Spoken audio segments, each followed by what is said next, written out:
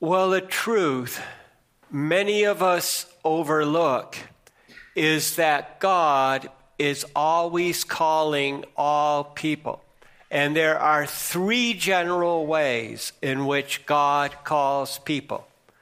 First of all, God is calling all people everywhere to turn from themselves and their ways to come to Him and be saved by knowing Him. And if you have a sermon outline, and it will be posted to our website, I've given you both what we would call Old and New Testament references to all of this.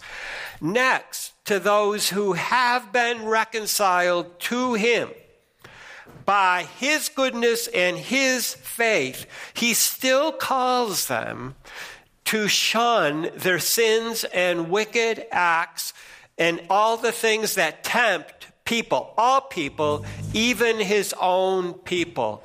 And finally, God calls some of His people to lead His people, even those who seem so unlikely to succeed. Now, one of my favorites is Gideon. Now, when he was called, he said he was the least of the smallest clan of the least of the tribes of Israel. Why are you calling me? And yet God used him. God used him to overcome the oppression of Midian that had lasted for 8 years. Then next we come to Jeremiah, who as a young teenager, maybe 13, 14, 15 years old, God called him and He said, I am calling you to give strong words of warning, not only to my people, but to all the nations on the earth. And then we have Saul of Tarsus, who was killing followers of Jesus Christ, when all of a sudden he was called by Jesus Himself to tell people of all the nations that they should turn from darkness to light, and that they would then be forgiven by faith in Jesus. That's the gospel. He was called to bring the gospel to all the nations. And then this morning, we heard the story of how God called Moses to go to Egypt and then to lead over 1 million Israelites out from bondage. Now, here's a truth that's right between the lines of what we heard this morning. And that is, every time God calls someone to a task, the task is overwhelming and impossible in our own strength. No one can do it in his or her own strength. And for this reason, it seems like in Scripture, as far as I can tell, every person who God called doubted and questioned His call. And they were on the verge of giving up and walking away. In fact, we heard Moses object to his call 4 times. The last time basically telling God, send someone else. It's not me. Okay. Now, I have had the same response at different times when God has called me. I've said, what? Not me? I can't do it. I've delayed and delayed and delayed, but God will not let us go, and that's the grace of this. So as we go through this part of the long story of the life of Moses, of how God called him in the first place, let us all ask God to show us the ways we need His help so that we can give Him a wholehearted yes to what He is calling us to do, just as Moses eventually did. And don't forget also, the Bible tells us Gideon, Jeremiah, and the Apostle Paul also all said yes to God and were used by Him to accomplish His purposes. Again, it's all about God, and let us never, never, never forget that. So we're going to look at this call in two big parts. The first part, I could have just said, it's the call. So Egypt is oppressed in Egypt. God calls Moses to send him to Pharaoh and take his people out of Egypt. That summarizes the first half almost to the end of chapter 3 that we heard. And it starts out, and don't miss this, Israel is oppressed, but they cry out to God who hears them. And as a result, he calls Moses from a burning bush as he's tending his father-in-law's sheep. So let's go through this line by line because there's a lot of heavy stuff in here. And we need to be aware of it. In time, the king of Egypt died, and the sons of Israel sighed under bondage. Then their cry came up to God from their bondage.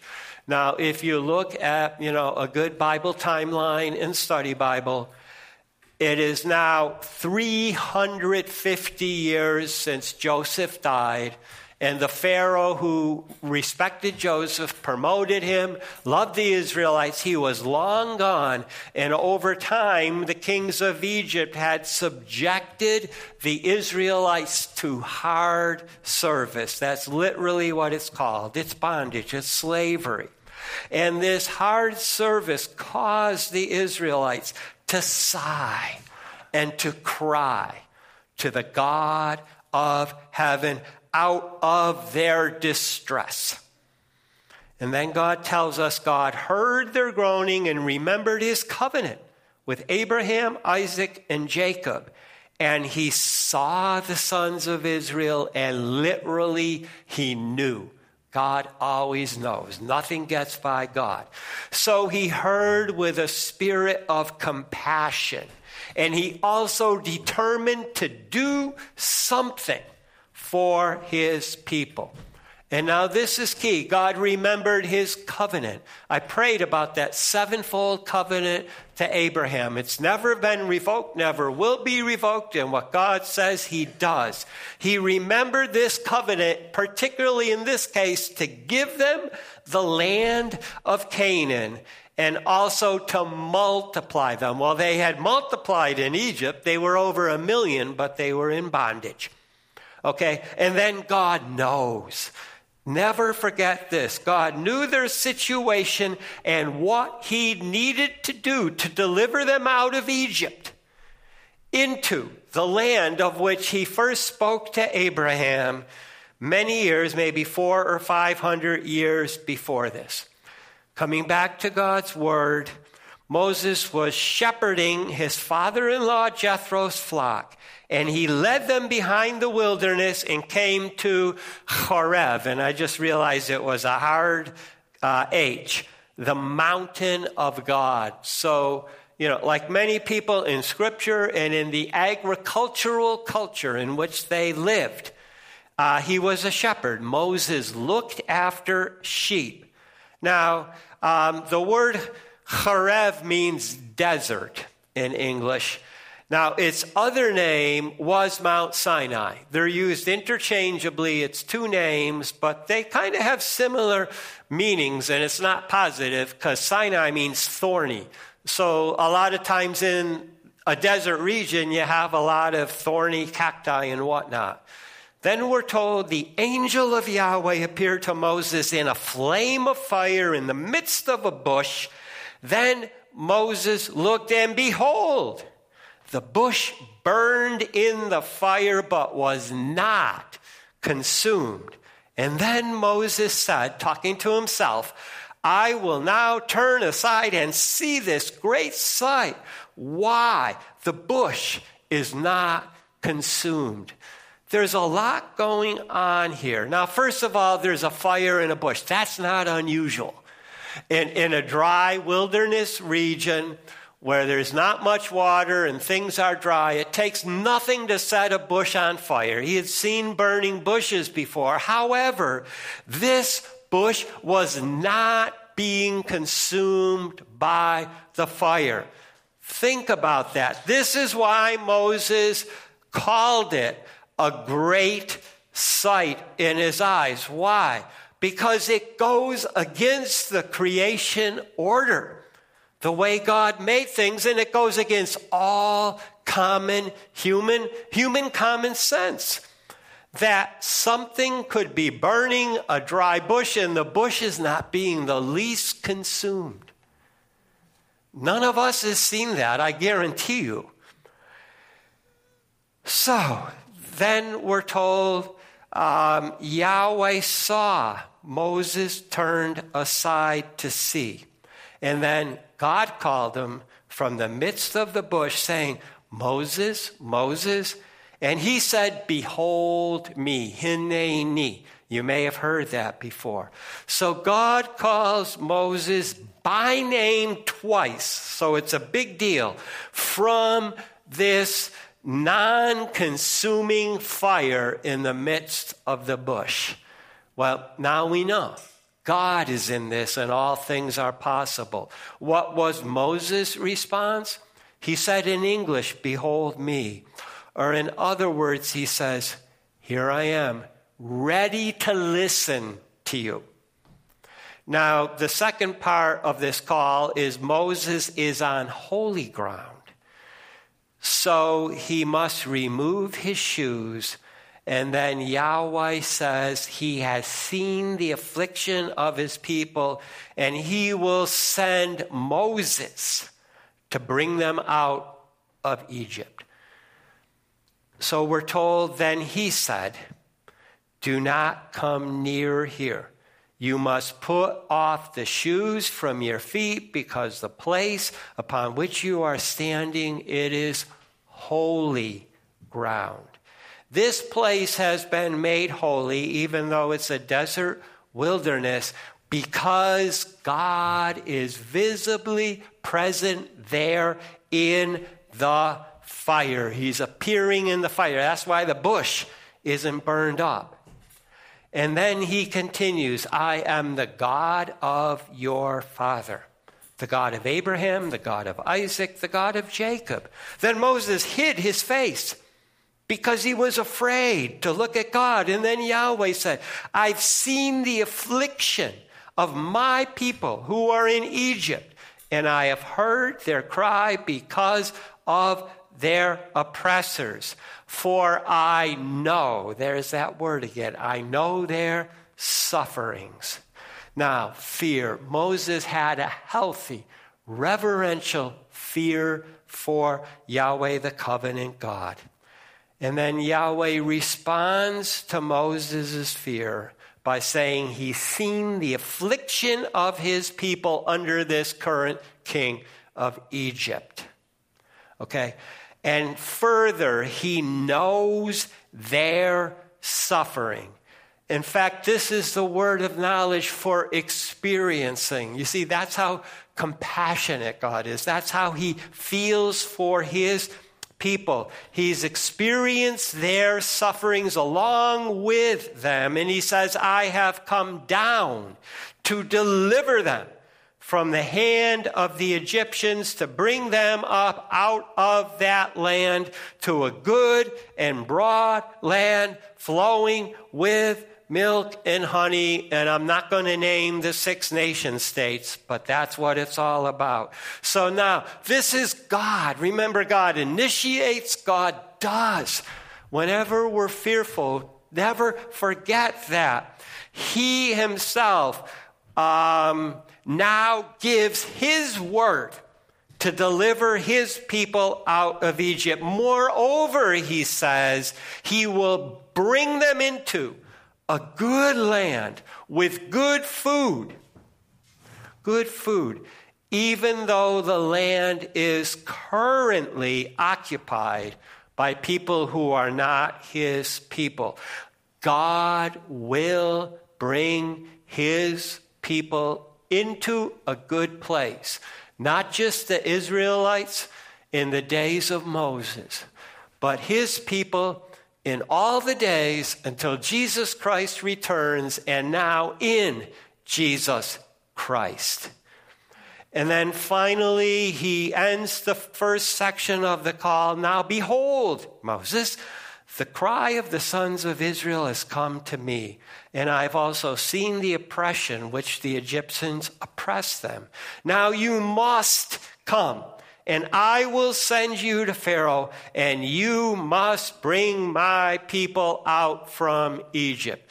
Well, the good news is the covenant God has seen and he has heard the condition of his people, and he's going to do something about that. And he's telling Moses that he is sending him Moses, and he must bring God's people out. Now, this sets the stage for part 2, because this is a tall order.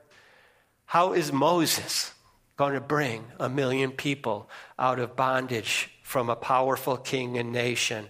So Moses now raises 4 objections to God, who answers each one, and finally gives Moses his brother Aaron to speak for him. So now we look at the doubts, okay? First, Moses has 2 questions about himself and about God, to which God answers he will be with Moses, and then he reveals his covenant name. Then Moses said to God, "Who am I? Who am I that I should go to Pharaoh and bring the sons of Israel out of Egypt?" What's his first objection? Well, think about it. For 40 years, he had fled from the then king of Egypt because he had murdered a soldier and he was afraid. 40 years he's just hanging out in this backwater with his father-in-law, long removed from Egypt. And he feels his inadequacy to do what God has called him to do. And then he said, meaning God, "Because I will be with you, and this will be the sign I have sent you. When you bring forth the people out of Egypt, you all will serve God on this very mountain." Here is Yahweh's gracious answer. So it's okay to ask questions, because in his grace, we have the greatest promise that God gives his people all the time, every book of the Bible, to be with them. And furthermore, he gives a prophecy. It will be on this very mountain of Sinai that God gave to all the people that came out of Egypt by his leading, his instruction or Torah for living life as God planned it to be.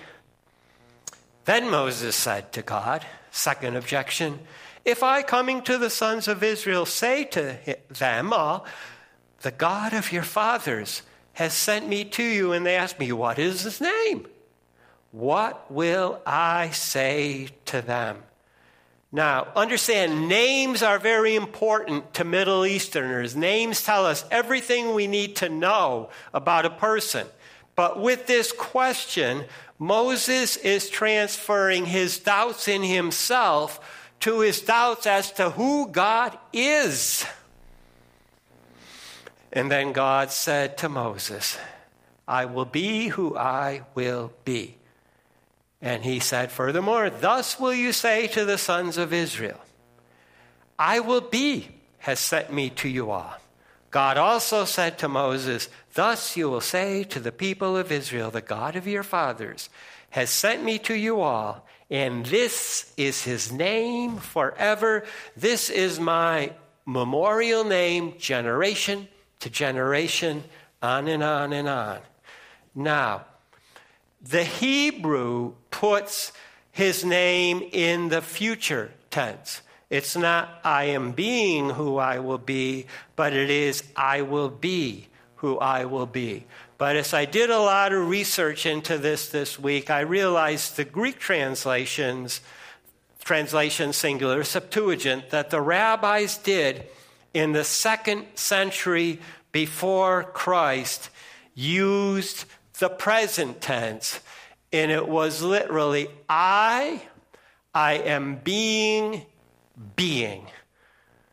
So it's very accurate to say, as King James translated it, God's covenant name is I am. Further, we heard the verse in the gospel, and Jesus himself, now he did this in Aramaic, but the Holy Spirit inspired it, and he directly quoted the translation of the rabbis, God in the present tense. Now, when Kevin Doyle played the Way Cafe some 18 years ago, and he did it twice, he said, I have a good Irish name because of my dad, but my mother is Jewish. He was bilingual. He knew Hebrew because his mother was Jewish. Whenever he was in Israel, he was drafted into their Air Force, and he was always ready to fly fighter planes over in Israel. And afterwards, I told him that, I knew a little bit of Hebrew, and then he said, there's certain rabbis, and he heard this over in Israel, who take YHWH in English, and they take it as an acronym. And I immediately knew what he was talking about. And if it is an acronym, the way they explain it and the way they understand God is he will be who he has been and who he will be. In other words, this name is eternal, unchanging, past, present, future, all time, forever. God is. God is. God's covenant name is I am. And then Moses was sent by Abraham's covenant God. But if Moses had his way, he will not go, and we'll come to this. And then God told Moses, tell my people that this is always my remembrance name. Remember me by this name, by my covenant name, I am. Now, he's already given 2 objections. Then Moses gives 2 more, and he says, I'm not a man of words. And finally, please send another. And Yahweh burns with anger against Moses, but graciously gives him his brother Aaron to speak for him. Then Moses said to Yahweh, chapter 4 now, please, my Lord, I'm not a man of words, neither before nor since you have spoken to your servant, because I'm slow of speech and slow of tongue. So this is now his 3rd objection. He says he's not good with words, and how could I ever convince Pharaoh, the king of Egypt? Then Yahweh said to him, who made man's mouth? Or who makes people mute or deaf or seeing or blind? Is it not I, Yahweh? Now you must go, and I will be with your mouth, and I will teach you what you will speak. So the first part of God's answer in reply to Moses is just quite simply, I made you, therefore I know what you can do and what I can enable and empower you to do. And then he says he will instruct Moses. Now, this is the verb form of the noun used for Torah, which is what Yahweh will give his people through Moses after he delivers them from the bondage in Egypt. And then Moses gives one last try at it. He's scared.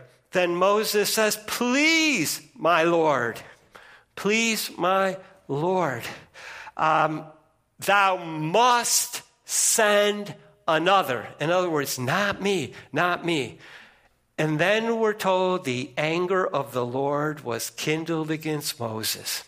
And he said, is there not Aaron your brother, the Levite? I fully know he speaks well. And behold, Moses, he is coming out to meet you. He's seen you. He's glad in his heart. And when you have spoken to him and have put words in his mouth, I will be with your mouth and his mouth and will instruct the both of you what you will do. So finally, Moses has gone just too far in his objections and his doubts. He is not trusting the God who has called him.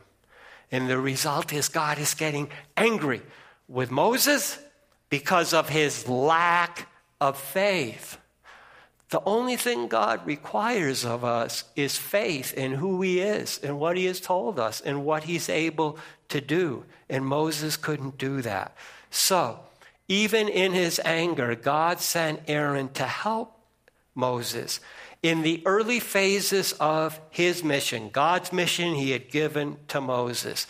And God will now graciously instruct both of them according to his covenant with Abraham and his covenant name, which is I am. And then this is a good place to end because this is powerful. He will speak for you to the people, and he will be for you a mouth, and you will be for him as God.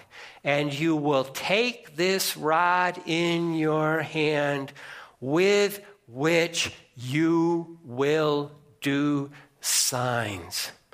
Here is the amazing grace of God, because we know, if we've read the rest of the story, it was actually God who did those 10 powerful signs through the staff that he gave to Moses.